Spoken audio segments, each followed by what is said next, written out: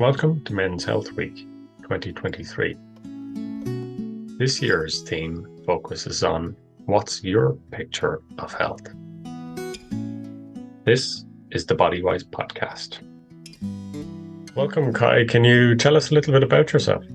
Yes, well, thank you for having me first. I studied psychology and neuroscience here in Innsbruck. This is a small university city in Western Austria. And here I started to work first on preclinical addiction research. And then for my postdoctoral research, I switched to investigating the molecular mechanisms of pain chronification in the brain. And after a while, I somehow missed the psychology angle because this was quite molecularly focused. And I decided to return a little bit towards the psychology. And this is where I got in contact with a professor at our university hospital who was working on eating disorders. Her name is Barbara Margaret-Matzek. And she and her team were the first to find an association between menopause and eating disorders in older women. So showing that the hormonal changes that occur during menopause constitute an additional window of vulnerability for eating disorders, so heightened prevalence of eating disorders, which is somehow similar to puberty. And she was looking for someone to help her perform a similar study in aging men. And this is how I got into the field of eating disorder research and why I'm here today. We're talking about your article then, Male Eating Disorders in Midlife, Possible Links Between Excessive Sport and Hormones. What led you to working on this? Well, in the public perception, eating disorders still have this classical image of being a female-centered disorder that mainly affects young girls and young women. And although it is known and it's becoming more and more clear that also males are affected, this image still persists. And as I already mentioned, in recent years, it has become quite clear that also older individuals, especially older women, are affected by eating disorders. And the prevalence rates here lie for full diagnosis eating disorders around 2 to 9%, which is quite high. And the risk for, in general, developing disordered eating behaviors even goes up beyond 15%. So the problem for males is that there's barely any studies focusing on this aged group. And when we started our study, this was back in 2015, we performed a classical questionnaire survey that we sent to randomly selected men above 40 years in and around Innsbruck to assess, besides the classical demographics like age and other demographic variables, eating disorder symptoms, so eating behaviors, body image, lifestyle, but in addition also other variables like, for example, the amount of sports that individuals perform, as well as classical age-related symptoms, so aging male symptoms more or less. And there were a number of interesting findings that we found in the study. So first, we found that around 7% of our participants showed disordered eating behavior. And this included combinations of binging, purging, in addition with increased or decreased body weight. And these numbers are quite high, especially if you compare this to previous estimations for disordered eating in this age group. Second, we found that the subgroup of men that showed this disordered eating behavior also scored high on the exercise addiction inventory. And this inventory more or less determines if how the people perform sports goes in direction of an addiction, which means it asks some variables like, how do you feel if you can't do sports? How much sports do you do? How many hours do you think about sports? So the classical addiction variables that are more or less then put on exercise and sports. And what we therefore found is more or less that this purging behavior of choice for this age group, so this weight control measures, are indeed excessive sports in this age group. Lastly, we also found that the men that scored high on the aging male symptom scale showed higher prevalence rates for eating disturbances. And this aging male symptom scale assesses symptoms that are associated with male aging. There you have classical variables like muscle ache that is associated with age, reduced beard growth, all variables that are somehow associated with aging. And this aging male's symptom scale has been associated with a decrease in testosterone levels. which means there's like links that, or there's findings that show that like decreased or values on the higher values on the AMS scale are associated with a decreased testosterone level in males. And there is an age-related decline of testosterone happening in men. This is also called late onset hypogonadism, testosterone deficiency. Some even call it like andropause, to have this parallel directly to the menopause. And this decrease in the hormone levels is not as sharp as it is in females, these hormonal changes, but it's a gradual decline over years. And the prevalence of this late onset hypogonadism lies around 20 to 30% at the age 60 to 70. And there is like a number of associations of different psychiatric disorders with this decreased testosterone levels, like depression, anxiety, and so on. And our findings more or less point in the direction that these hormonal changes that happen during aging also constitute a new window of vulnerability for eating disorders, as we more or less also found in females. So the article that you mentioned is a focused review that more or less puts exactly these topics into context of recent literature and summarizes and points towards those two measures, excessive sports and hormonal changes in this population. To quote from the article then, taken together, the prevalence rates for eating disorders in middle-aged men are not too far from those of women. The actual extent will become more apparent. More research is performed in this direction. Well, I mean, there is evidence from community settings that the rates of eating disorders in males are increasing at a faster rate than in females. Also, it has been shown that there is no difference in the clinical severity of symptoms across sexes, and that the onset of some eating disorders might be delayed in males. An example here is, for example, anorexia, that is more or less starting later in boys than in girls. And an additional factor is that the symptom measures that are currently used in eating disorder research are known to lack sensitivity in detecting eating disorder symptoms in males. And this spans from the extreme of having a diagnostic criterion like amenorrhea, which is the absence of menstrual periods, as a hallmark criterion for anorexia, which was still in place up until the DSM-4, this Diagnostic and Statistical Manual for Mental Disorders. This has been now removed finally for the updated version of DSM-5, but still this was one of the hallmark criteria. This continues to the questionnaires and scales being mainly tested in female populations and therefore not representing standard or cutoff values for males.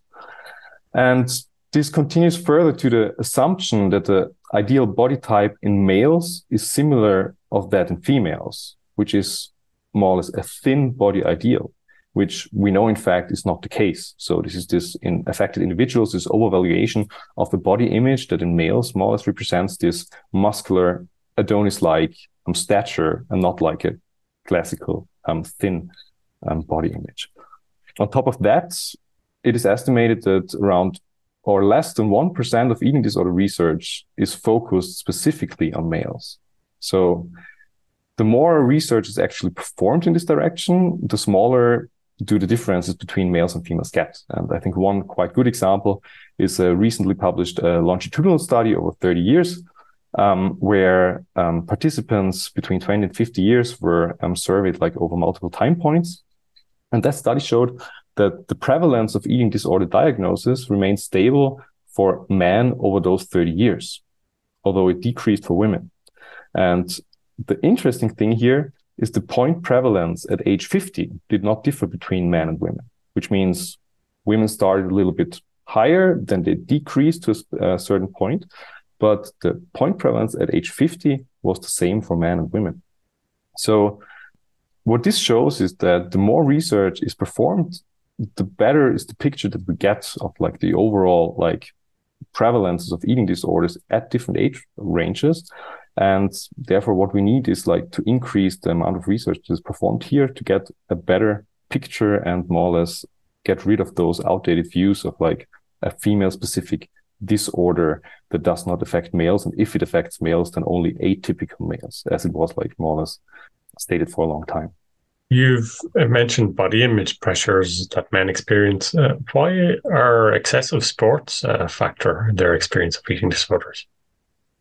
I mean, I would say in general, the body image pressures that men experience are quite similar to those that women experience, but maybe with a little bit less pressure behind it. We have like media and especially social media that convey this image of like trained muscular models. We have healthy lifestyles, work-life balance, where life in a way means to go to the gym or go for a run, whereas like not doing sports equals to being lazy.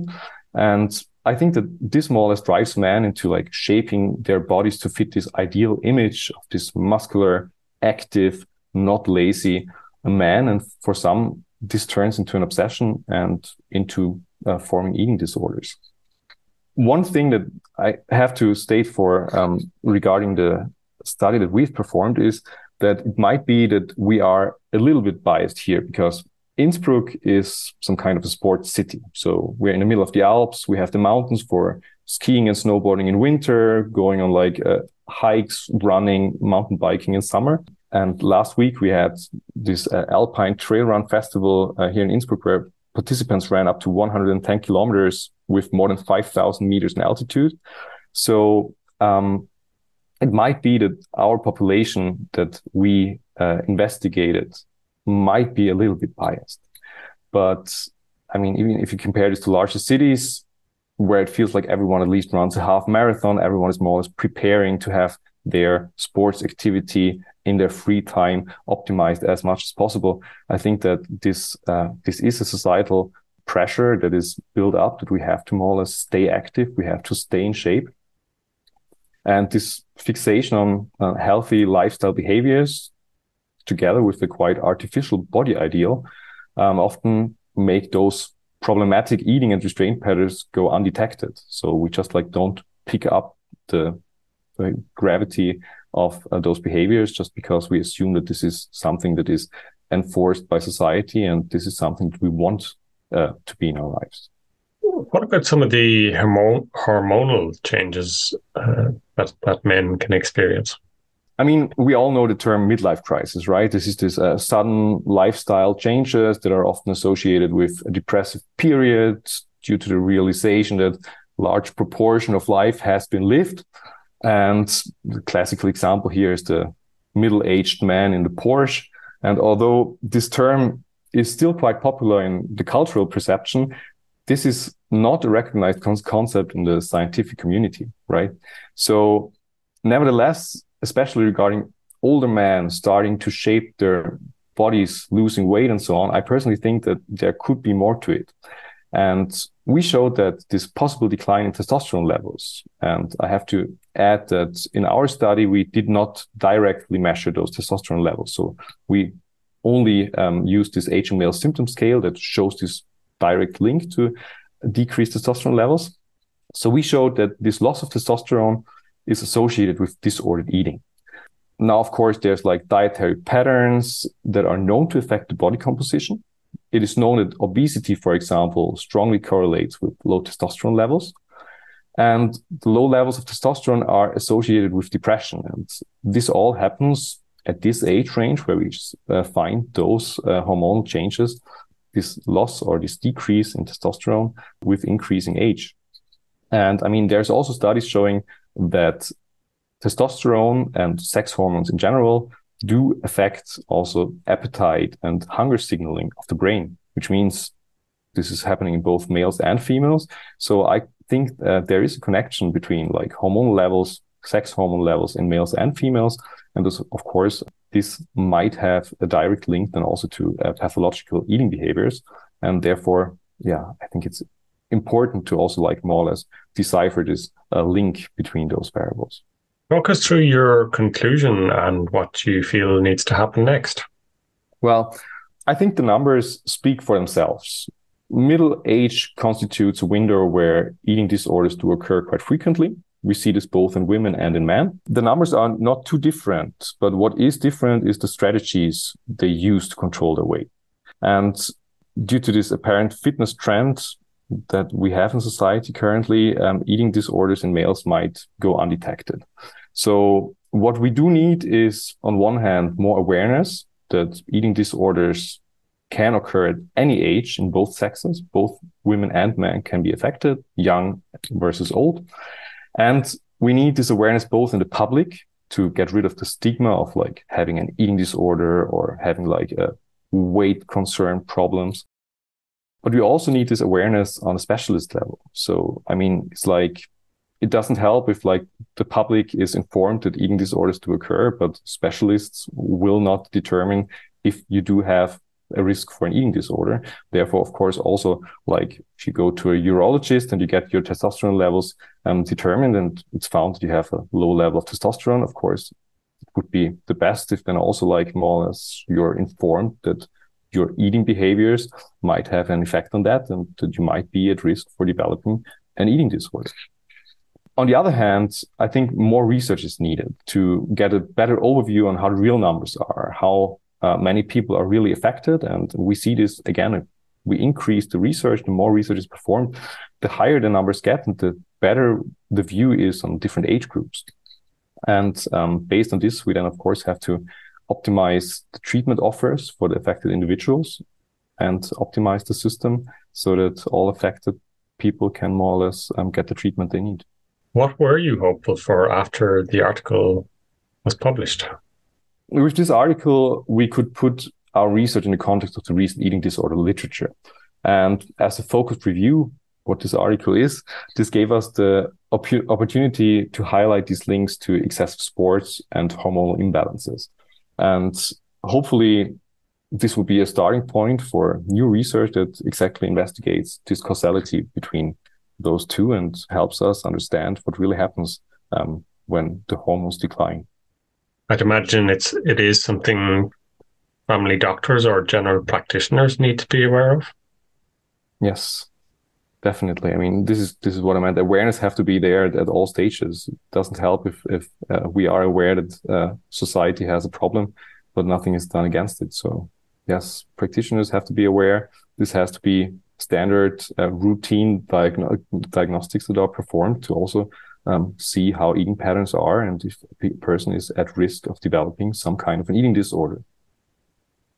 Certainly here, there has been a public campaign around the menopause.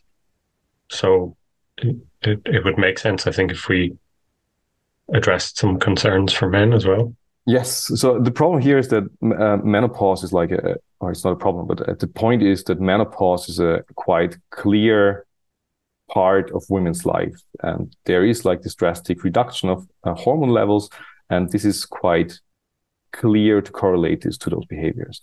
In men, due to the fact that there is no routine, people are not routinely tested for low testosterone levels, this makes it difficult to determine if a person has this low testosterone. And as this can more or less decrease over 10 years, it's quite hard to find more or less this specific cutoff point where you say there is an occurrence of low testosterone and this might then be related to other factors. So the fact that some people call it andropause, I mean, suggests that this should be a parallel that is also communicated, that also males have these hormonal differences and hormonal changes. And yes, I think this is something that definitely should be taken into account. Aging males are also affected by eating disorders. And as far as the numbers tell us, it's not that different from females. Is there anything else you wish to add, or maybe we didn't touch on? I think we have covered a lot today. Thank you very much again for having me. And I will definitely update you if we have like any new results that might be worth talking about. Thank you very much, Kai. Thank you for tuning into this episode. You can find a link to Kai's research in the episode notes.